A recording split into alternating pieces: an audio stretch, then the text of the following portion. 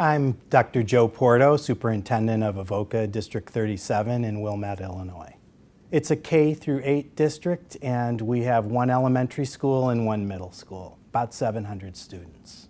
The one-to-one program started in 2004, and it was the result actually of a long-term strategic plan that we had done.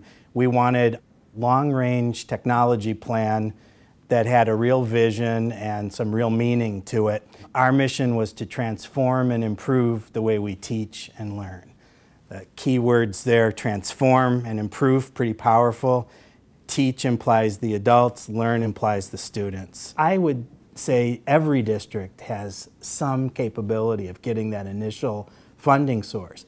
But once it starts, all you need then is a good refresh program. You need a kickstart.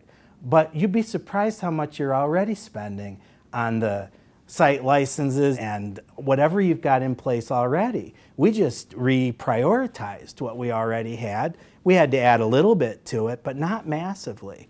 Our technology budget is only 6% of the Avoca budget. Lots of business savvy professionals and so on in my community. And I'll say, in your business or in your profession, how much are you spending on IT? 8, 10%? We spent 5.6% even with this initiative. They're always blown away by that.